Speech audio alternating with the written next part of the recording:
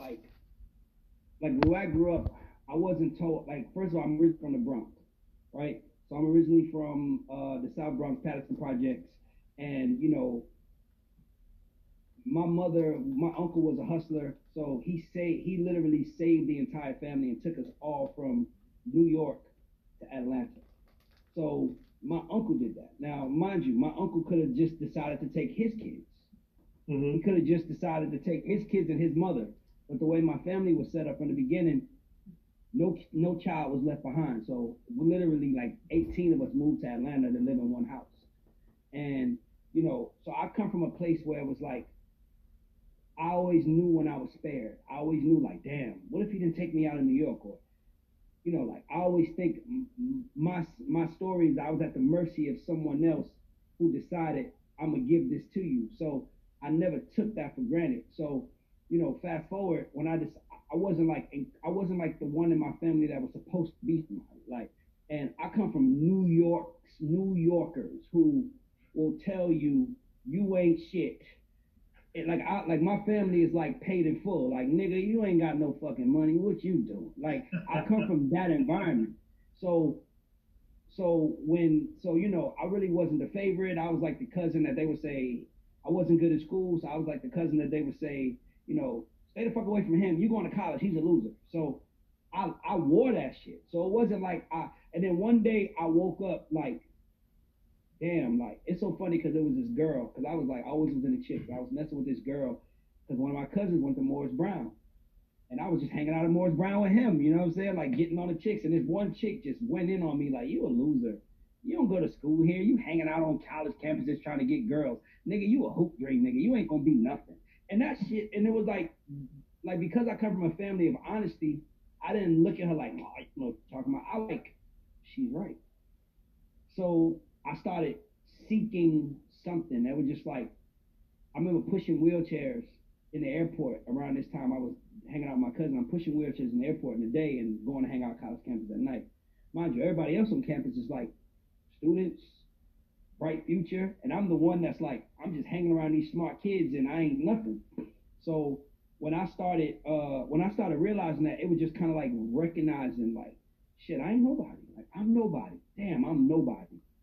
And it was a very honest moment, and I just started seeking shit. I started speaking positivity. I started searching for it. And then I'm like 22 years old, and then somebody that I went to school with flags me down, like on Hold the on, street. but before we get into this part of your story, because I Okay, know where you're about to go. okay, Let's go backwards for a second. come on. How old are you when your family leaves New York to come to 12, Atlanta? October 19th, 1991. I could tell you today because it was the first time. Like I remember, like dog, I attribute everything that I became as a man to Atlanta because and when you grow up in the projects, piss on the floor is not that's normal to you. Like violence is normal to you.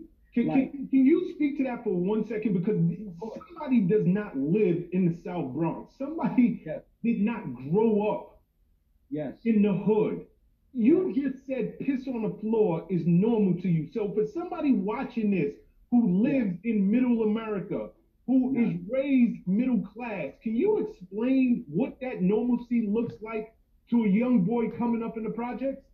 The crazy part is it was just normal to me. It was, how it is in the projects. It's piss on the floors in the elevator, piss on the staircase, on every floor, on the staircase. And the lower the floor gets, the more piss is on the floor because somebody might just run in your building and jump in the stairs and take a piss.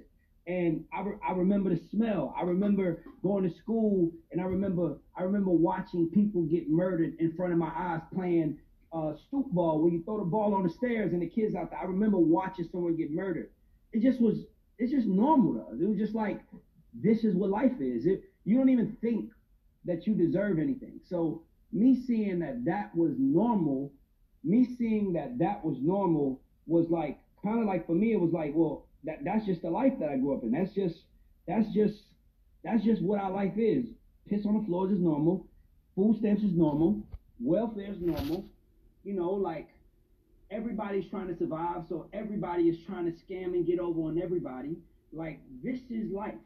This is life. Like this is what it is.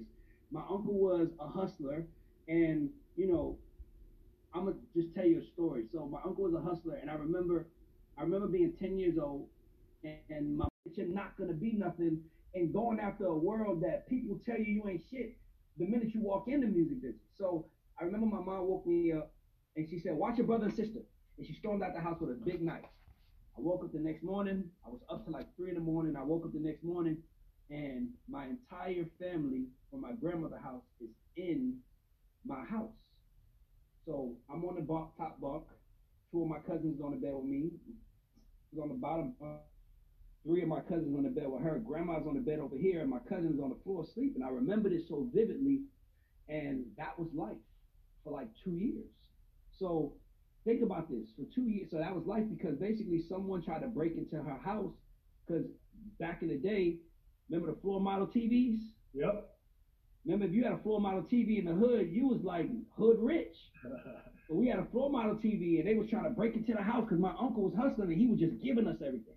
Like he was floor model TV. He just hustled, and he took care of his family, and it was just like, how the fuck did he do this? And he's young, so now we all got to move out of. Now everybody from my grandmother's house because she had a 4-bedroom house in Webster Projects, and we had a 2-bedroom house in Patterson Projects, and now everybody from the 4-bedroom house lives in a 2-bedroom house with the 5 people that already lived there. So now it's pretty much 18 of us in a 2-bedroom apartment.